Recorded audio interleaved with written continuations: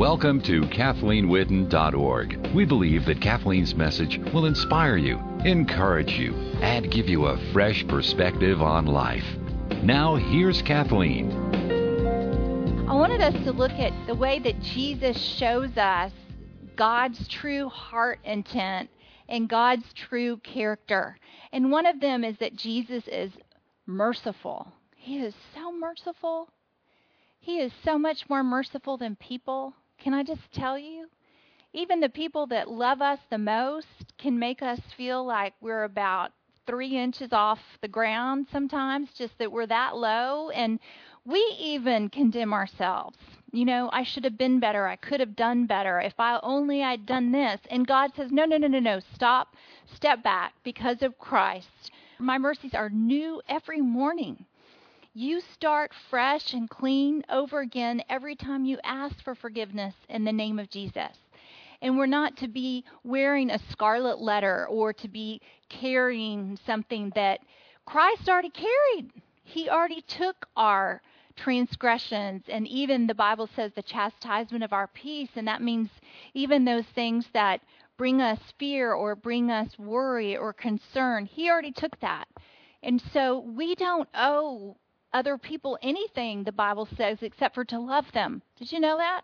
That's really freeing when you realize that. I don't owe you an explanation about why I do what I do. I don't really owe you anything except for to love you. And love in and of itself never fails. 2 Corinthians 13 tells us that love is God. So I just owe other people the same kind of love and openness and forgiveness and forgiveness and forgiveness and forgiveness as I so desire. So Jesus started to teach people by his actions, by his words, by his life, what God was really about. Because in the Old Testament, as we talked about, there were some puzzle pieces missing from God. He had not been fully manifested through his son, Jesus Christ. And so whatever was missing, people just filled in the blanks. If there was something good that happened, they thought that was God. If there was something bad that happened, they thought that was God. And it was Jesus that came and spoke about, yes, there is a devil. Yes, there is bad. And no, it's not my Father. As a matter of fact, he said, I came to give you life and life abundant. It's the thief who comes to kill, steal, and destroy.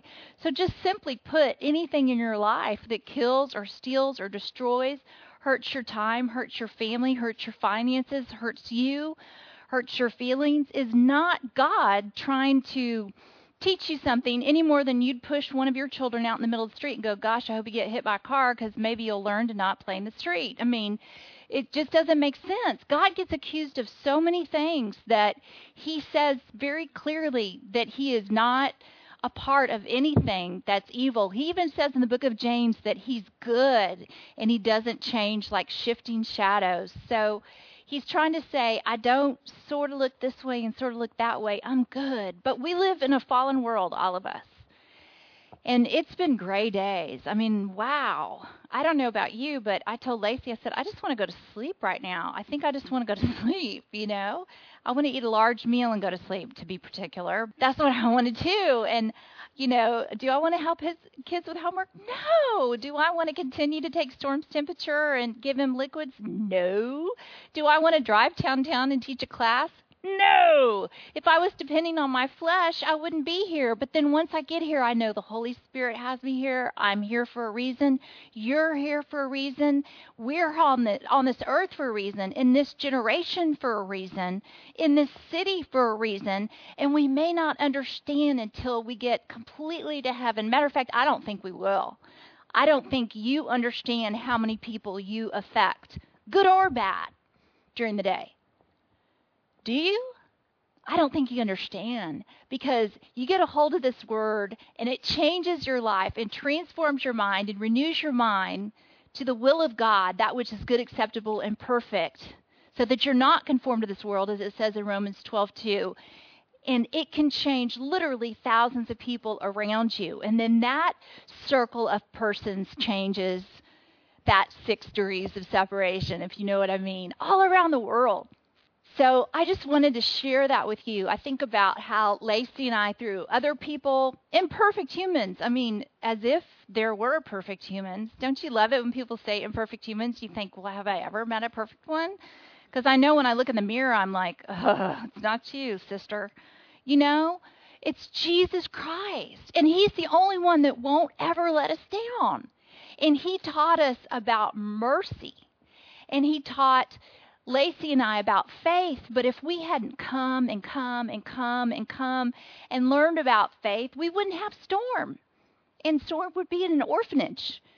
And then what would his life be? It would be different than it is today. What would my life be? It would be different than it is today. We all affect one another. We're all a part together. And it's not just you coming tonight for you. It's not just you coming tonight to say, okay, I want to be happier, so I'm going to go to that. Or I need to learn more about the Word of God, so I'm going to go to that. No, you have within your realm to change thousands and thousands of people. But it's the Word that does the work. It's not us. It's the Word that does the work. And so it's when we get hold of the Word, we look at Jesus, we love God, we love Jesus, and we love other people. And man, that's when they know we're Christians, is by our love. Not by what we say, not by what church we go to. None of that matters. It's by how we live. And it doesn't mean that you're necessarily living perfectly, because I don't live perfectly at all. But I ask God's forgiveness, and I start over new all the time, new. And I have that hope that God is always out there to do the impossible, that hope that statistically, I'm not a statistic. Did you know that if you're a child of God, you're not a statistic? You can hear really bad statistics on it. If you're not this age, by the time you've done this and that, or if you're my cancer statistics, I'm not even a statistic. My precious doctor, this precious Jewish man, looks at me and goes, "You're not even a statistic." I said, "Well, what kind of statistic is that?" And he goes, "I can't even say. It's not even 0.0001. It's not even a statistic. You're not a statistic." I said, "Does that mean I'm nothing?" He goes, "No, you're something. You're here, but we don't have any statistics on adults that have conquered AML that have had 95 to 99% bone marrow dysplasia." And I said, "But I didn't conquer anything. I just believe God's word." And he's like, yeah. And I'm like, "No, I'm not trying to proselytize you or anything. I'm just telling you the truth, that I lifted a poster across my bed that said all things are possible with God. Luke 1:37, or I know it's also in Matthew 19. But I looked at that poster, and that's just what I thought. And so that's what I'm going to think my whole life. Perfectly? No. But the more I'm in the Word and the more I get to know of Jesus, the more excited I get, because it helps me to understand that even you in this room are here as ambassadors. Not because, oh gosh, we better go to that Wednesday class, or it's because the Holy Spirit sent you to be armed and to be ready for whatever God has in store for you.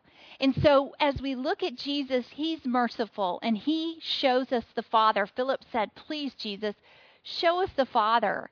And Jesus said, "Philip, have I been around you this long time? If you've seen me, you've seen the Father. I don't do anything unless the Father shows me to do it. I don't say anything unless he shows me to say it." He said, "If you've seen me, you've seen the heart of the Father." And one of my favorite scriptures is found in John 8:3.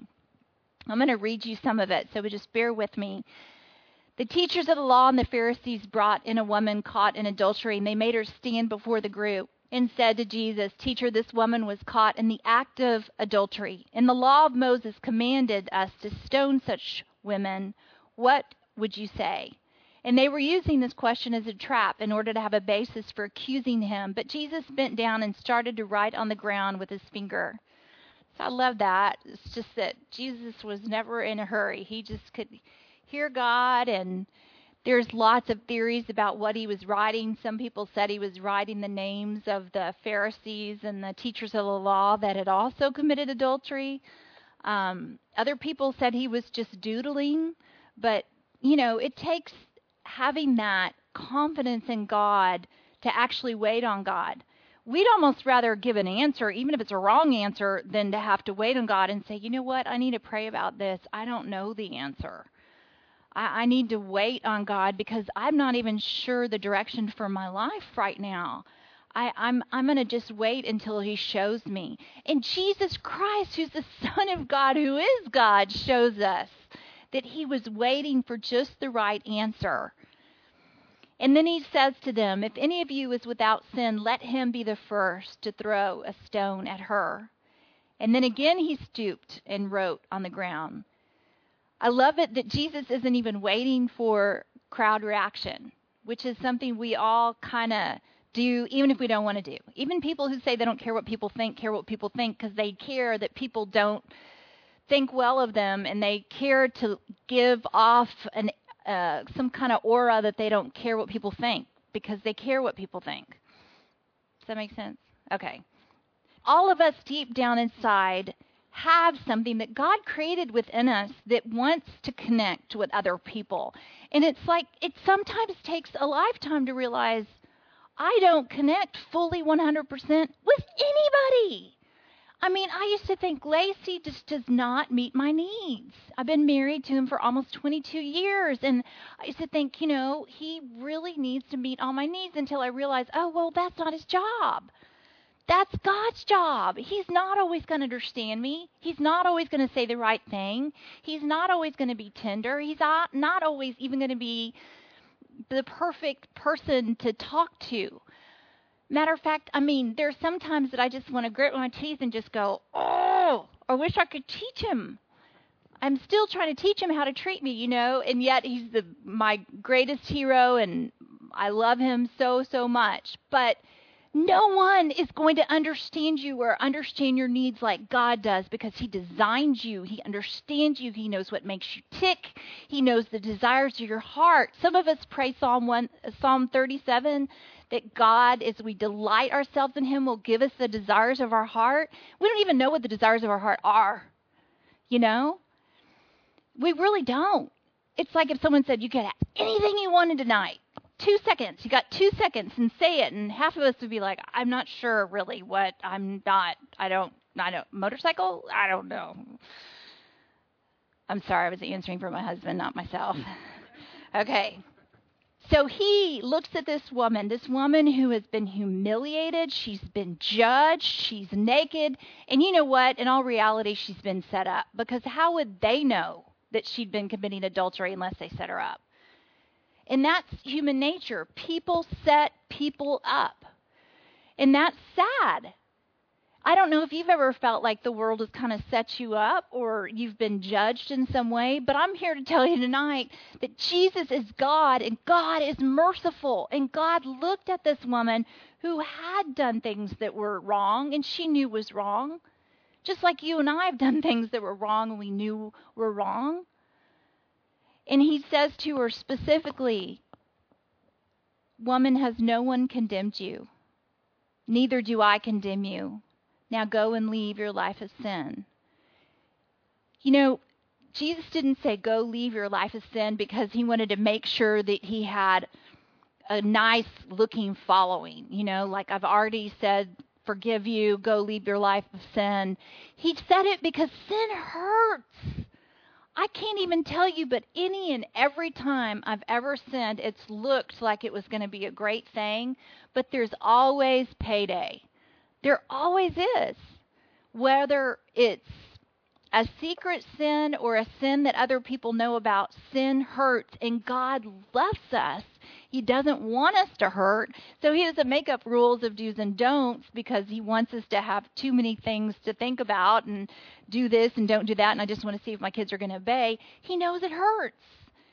And so Jesus is telling this woman, I want you to be forgiven, and I don't condemn you, but go and stop this because this can hurt you in so many ways, body, soul, and spirit. Often I've taught on mercy, and mercy is when we don't receive what we do deserve. All of us deserve God's judgment because he's perfect and we're not. All of us deserve to be treated as we treat other people, matter of fact. And I'm kind of glad about that because I don't have the perfect track record on how to treat people. And as soon as you think you do, that's pride, and then you can get judged on pride, Like, I'm really nice. So, okay, well, that's pride. Anything good in us is of God anyway. And so I love the way Jesus says, go, and I don't condemn you. And that's saying to us, too, God doesn't condemn us. Mercy is not receiving what we deserve, whereas grace is receiving what we don't deserve. It's that great exchange between Jesus and us where we receive eternal life, a relationship with the Father, power in the Word of Jesus, power in the Word of God. Everything that Christ deserved, we receive because of grace, not because we went to church all the right days, or we were born in the right family, or we did all the right things, or we made $1 million before we were 40. What? Who cares? I mean, sometimes I look at the television and I just think, this is the biggest joke. How deceived can we all get by thinking what's important is glitzy and glammy and bright and shiny? What's important is what's eternal. Jesus showed us by bending his knee and saying, let the little children come to me, for theirs is the kingdom of heaven. We're supposed to slow down, doodle in the sand if we have to. Let the little children come to us. Care about one another, forgive one another, and not condemn one another. Jesus shows us that God is merciful. In Luke 23:39, I love it that when Christ was on the cross, which was not lovely and not pretty and definitely not just a necklace that Madonna wears. It was a brutal, vicious, torturous way to die. But he was between two thieves. And the one who simply believed, Jesus promised him, you'll see me in paradise. You'll be there. Because he deserved it? I mean, what could he do on the cross to make up for the stuff that he'd done wrong? Because sometimes we feel that way, like we feel like we're Christians and we're kind of in timeout with God. You remember preschool when you would be in timeout and you'd have to sit in the corner for a while? Well, Christians do things that maybe aren't so great, and some of us put other people in timeout. Sometimes we put ourselves in timeout, and it's like, until I do enough good things, then I don't really deserve God's love. And God's saying, no, let me show you the thief on the cross. The one who believed is with me in paradise. What did he do to make up for all his bad acts? He believed. Well, what do I do to make up for all my bad acts, or all my mediocre acts, or all of my good but not God acts, or all of my decisions that were just nothing? Believe. I talk to people sometimes, they're like, I'm really scared for Christ to come back. I'm like, why? And they're like, I just don't have it together. And I'm like, well, you're never going to have it together. I don't have it together. No one has it together. The more we read the Word, the more we walk in the Word, the more we walk in the Word, the more we have it together. But it's not even because I have it together. It's because the Word has it together. And it's because there's less of me in me. We all need less of us in ourselves. Less of me in me is the reason I'm here tonight, not because there's more of me in me. And probably because there's less of you in you when you're like, okay, Holy Spirit, okay, I'll go. But there's something to the presence and the anointing of the Word of God when people are gathered together and Jesus Christ himself is present, because he tells us if any two of us are gathered together that he is here also. And he says, if any two of us agree on anything on earth, it'll be done in heaven. And he hasn't changed. The book of Hebrews says he's the same yesterday, today, and forever. And so whatever we're talking about tonight and whatever we're sharing of our Lord Jesus Christ in his Word of God is true of him today. Are you the thief on the cross? Do you sit here tonight and go, man, I've blown it so many times. Do I really, should I fear hell? I mean, no, not if you believe. Not if you believe that God sent his son Jesus to die for your sins. As a matter of fact, I'd be more worried about you if you told me all the reasons you deserve to go to heaven.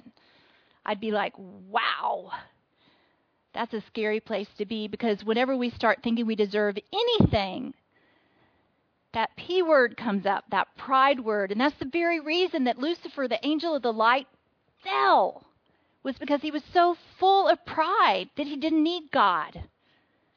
And I fear for even Christians in church, outside of church, whomever that believes, I don't really need that Jesus way. I can just kind of go to God and I'm a really good person. I'm better than the person that I know next door. Well, big whoop.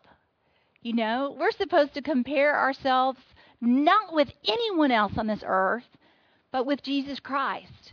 If we compare ourselves with anybody else on this earth, we'll either have complete zero self-esteem, zero esteem, even God, good esteem, or we'll have pride.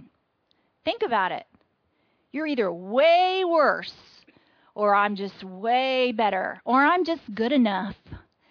You think about humans run in packs. We kind of want to run in packs and kind of look around and go, well, everybody else is kind of right at this level, so I'm just kind of good enough. Well, when we go to meet our Heavenly Father, it's just going to be us and Him.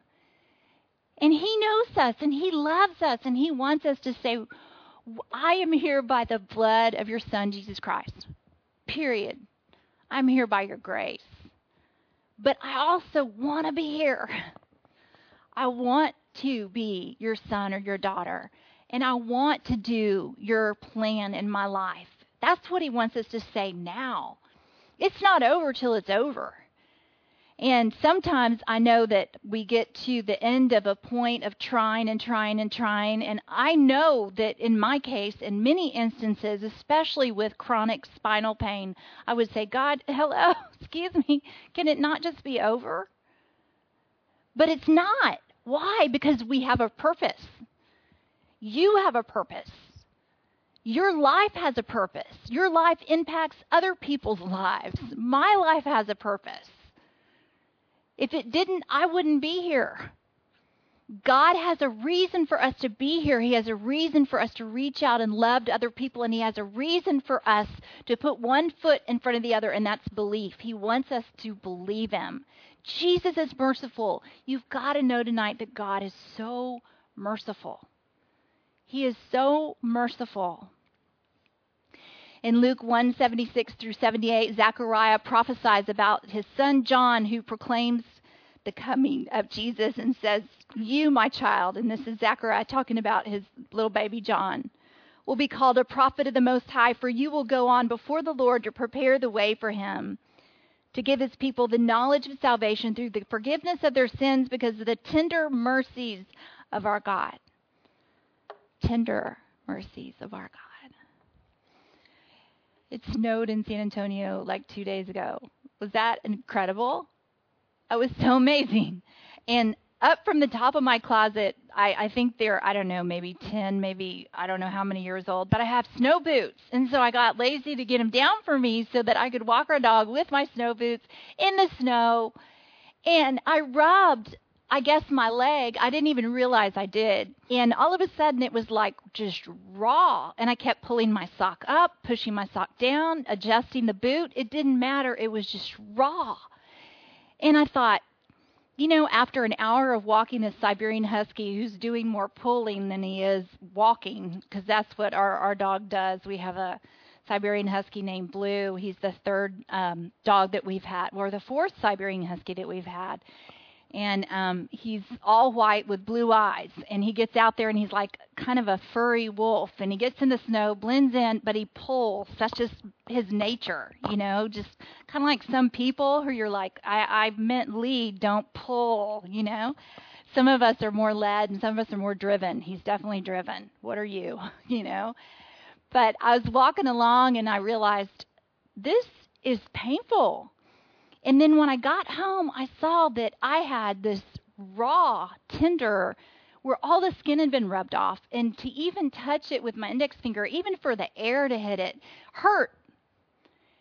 And I thought about God saying that He has tender mercies towards us. Have you ever felt so tender towards someone that you just felt like you could cry?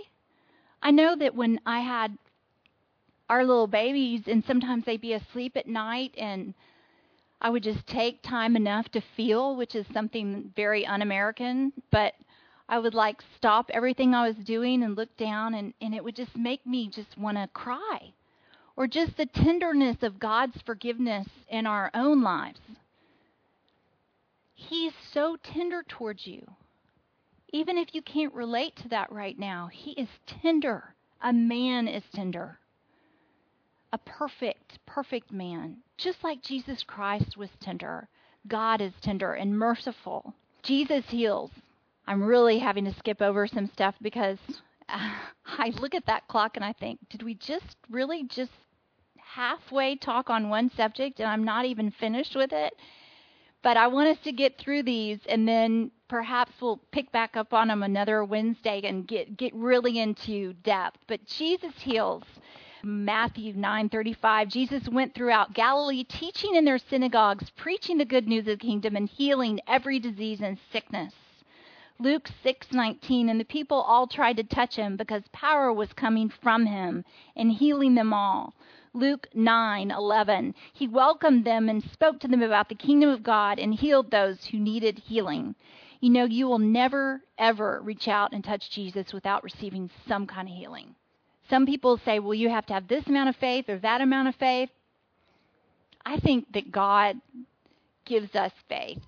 And we, like little children, just say, I believe you. Sometimes I don't understand why things take a certain turn or they take a long time.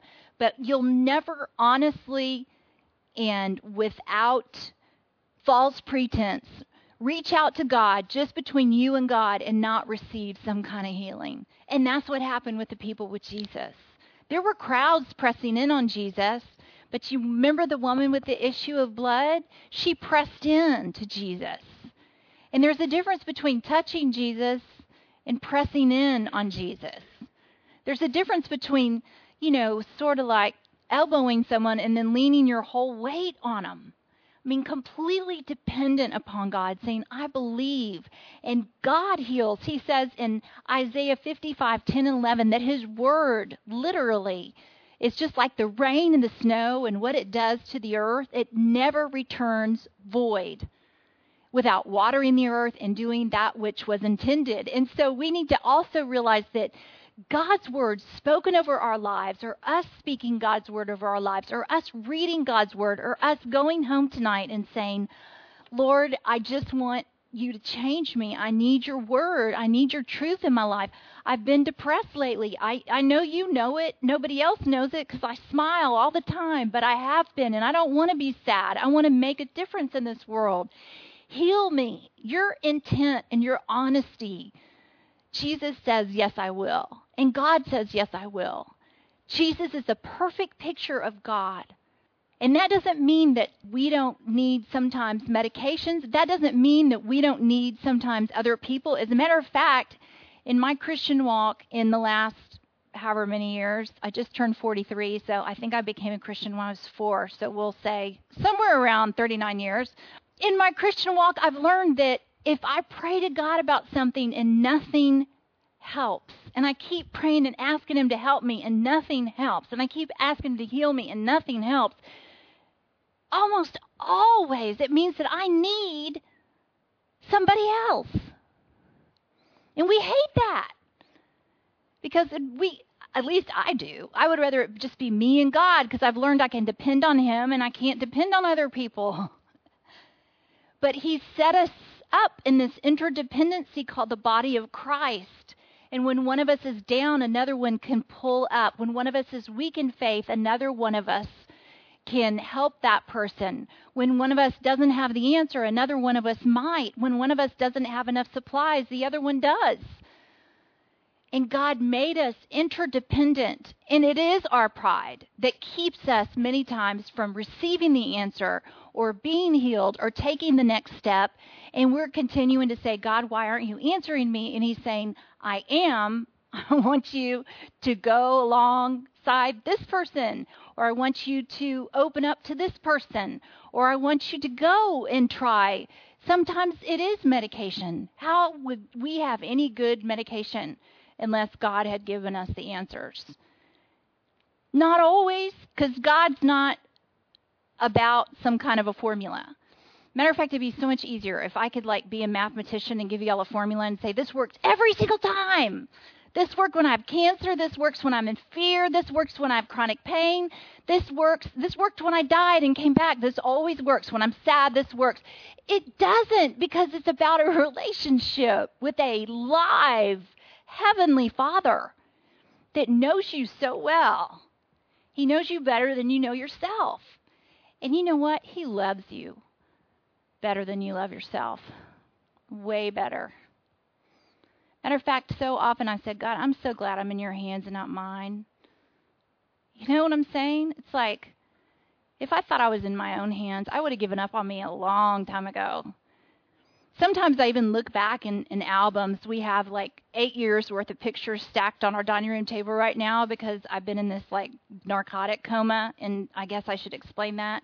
But I was put on just a lot of narcotics throughout this horrendous back surgery and then another 13-hour reconstructive back surgery, not by choice. I'd never been on drugs before, didn't want to be on drugs, but I was in horrible pain. It didn't really even touch the pain. It just made me not care that I had pain until I needed another narcotic. And thank God I'm off all of them. And that's a whole nother story in and of itself. But every project ceased in my house. Stopped, ceased, desist. And so I have 8 years worth of albums to do. And I look back and I look at the pictures of me and I'm like, wow, how could you have even used me in that state, God? I mean, wow. Is the Holy Spirit not so good?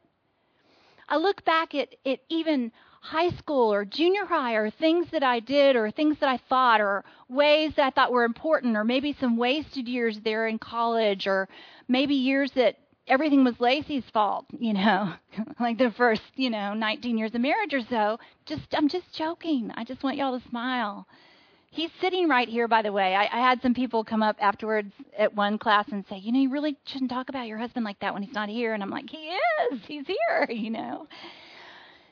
It's good to be able to laugh and go, wow, God loves me so much more than I love myself. When he looks down on me tonight, when he looks down on you tonight, he sees the blood of Jesus Christ. None of your past, not like people can do, because people pull out huge files of stuff, especially, I'm sorry, but women. I'm sorry, women do it worse than men. We remember everything. And we'll flip through again. 1975, you did this. In 1986, you did that. In 1999, you did this. And in 2001, you did that. And the person's like, I already said I was sorry. God says, when you ask for forgiveness, I don't only forgive you, I choose not to remember. Now, we all know that God's omniscient, so it's not like he's forgetting or forgetful. He chooses not to remember.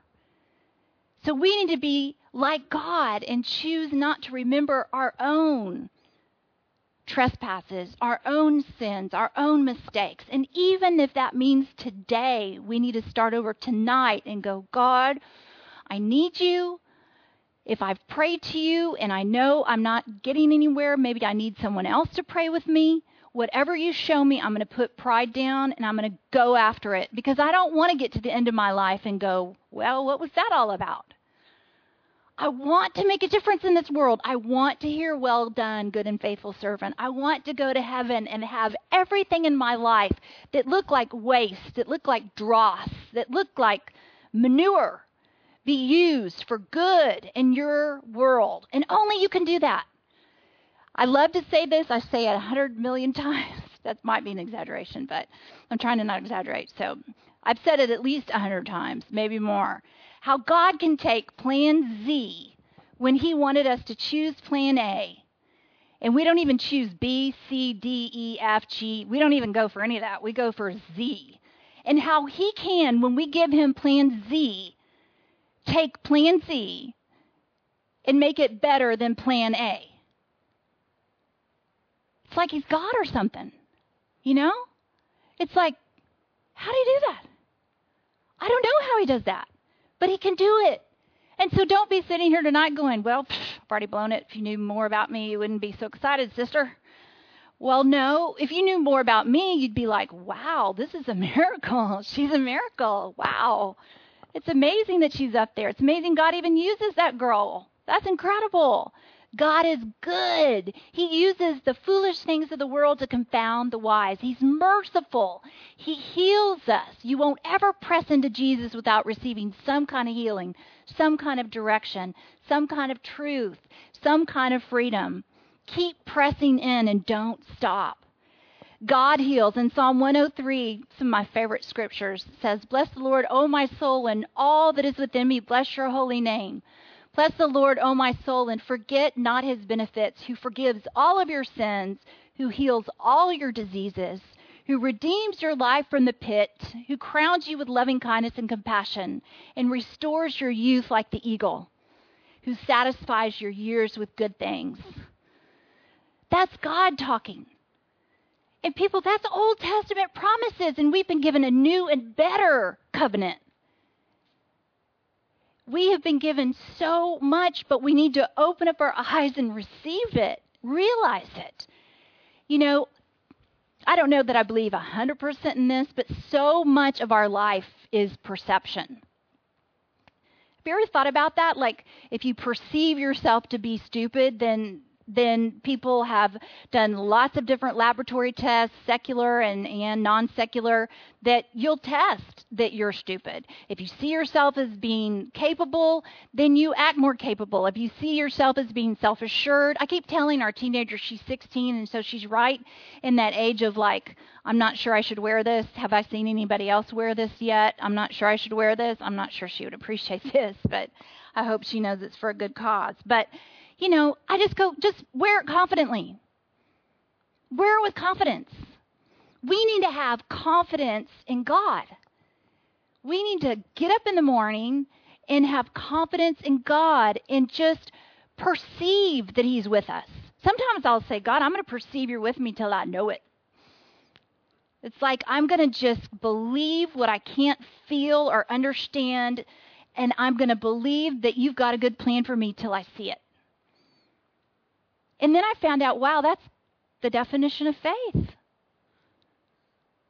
The definition of faith in Hebrews 11:1 is the evidence of things not seen, the conviction of things hoped for, the evidence of things not seen. And we can't even come to God our Father, but that we come with faith. So we're not supposed to come with knowledge. We're not supposed to come with wisdom. We're not supposed to come with good works. We're not supposed to come with the right pedigree. We're supposed to come and go, I believe you.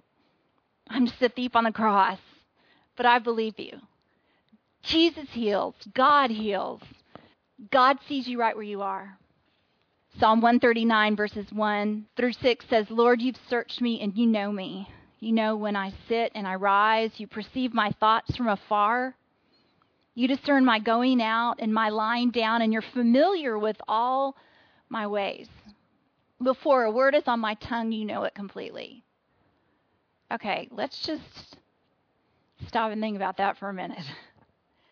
You ever said something without even realizing what you were saying? See, the Bible says that out of the abundance of our heart, the mouth speaks. Lots of times we can find out what's in our heart by what comes out of our mouths. And sometimes God will use that as a wake-up call, not for people to be mad at us and not for us to be mad at us, but for us to realize, that's down in there. I need that out. I need cleansing. He knows us before a word is even on our tongue. He knows what it is. Oh, Lord, you hem me in behind and before, and you have laid your hand upon me. Such knowledge is too wonderful for me, too lofty for me to attain. How does Jesus show us that? You remember Nathanael? Nathanael asked Jesus, whoa, because Jesus met up with Nathanael, never had seen Nathanael, and said, you know, this is a man of a pure heart, basically is what he said. And Nathanael said, wait, how do you even know me? How do you even know what I'm like or anything about me? And Jesus said, oh, I saw you before sitting under the tree. You think Jesus and God didn't see you before and during and after and know the thoughts that are in our heads? And love you anyway? He loves us anyway. I mean, that blows my mind. That's because God is God. He knows our human frailties. He knows the things that we can't control, the things we can control. He knows the things that we don't want anyone else to know. He knows the things that we're hiding from ourselves. And he loves us anyway. And he wants us to be free. And he wants us to be more like his son. And he makes it possible through his word. Freer and freer. I'm going to teach a whole series on this, supposedly starting next Wednesday night, but Jesus wants us to have abundant life, like we said in John 10:10. He said, the thief comes to steal, kill, and destroy, but I have come that you might have life and life abundant. Well, God wants us to have abundant life as well. In Jeremiah 29:11, God says, I know the plans I have for you, plans to prosper you and not harm you, plans to give you a hope and a future. Sometimes I have to get my Bible out, even though I could say that without looking at my Bible, and read it out loud to myself because it doesn't look like it. And have you ever tried to just think about what would happen if you just stopped a book? Maybe you like to read books. Maybe there's somebody literary in here. You don't stop a book in the middle of the book. You wait until the end because, see, God is the author and the perfecter of our faith. And sometimes things can look really bad in the middle of a book, and then by the end, you realize, wow, look how that worked out. And we're going to be the same way with our lives. Don't stop. Don't judge God by the mid-chapter. Don't even judge him by the first 10. And especially don't judge God by how others have judged you, because they aren't God. They only think they are, some people. We know God is God because he's love, and he really gets us. He really understands us, and he gets us when we don't get ourselves. You know, I've expressed that just even with our teenager, I've had times where I've said, what is it going to take to make you happy? And then I've even gotten the answer back, I don't really know. You know, and I think God sometimes looks at me and goes, what is it going to take? And I have to just go, well, I don't really know. You're supposed to know that. See, it all is backwards in the kingdom of God. Matthew 6:36 tells us to seek first the kingdom of God, and then all these other things will be added. And so I've even received things I didn't even know I wanted and wouldn't even have thought of receiving, like some hand-me-down clothes and some great things that I would have never bought myself ever in a million years. I don't even shop at that store because I was seeking first the kingdom of God, and he laid it on someone's heart to give me those clothes. Or I was seeking first the kingdom of God, and that car just worked out. Or you were seeking first the kingdom of God, and that apartment just went through. Or you were seeking first his kingdom and in him and going after him and pressing in and pressing on. And he just said, okay, all these other things will be added. Maybe a great tip, maybe a great deal, maybe a great friend. Maybe a great word from God. We got to go at it the way God tells us, to put him first. And he wants us to have abundant life. And it's important that we know that God wants that. Jesus wants that. What we see in Jesus is what God is. Jesus has emotions and feelings. God has emotions and feelings. In John 11:33 and 35, Jesus is weeping. It said he was deeply moved in spirit and troubled, and he wept. In Psalm 56:8, in the Amplified Bible, it says, you number and record my wanderings. You put my tears in your bottle. Are they not in your book? Think about that. That God literally tells us that he knows the number of hairs on our head. We know that from other scriptures. I think that was in Matthew. He says that he knows us so well, he knows how many hairs are on our head. I mean, he has an intimate knowledge. He knows so much more of us. He knows before a word comes out of my mouth what I'm going to say.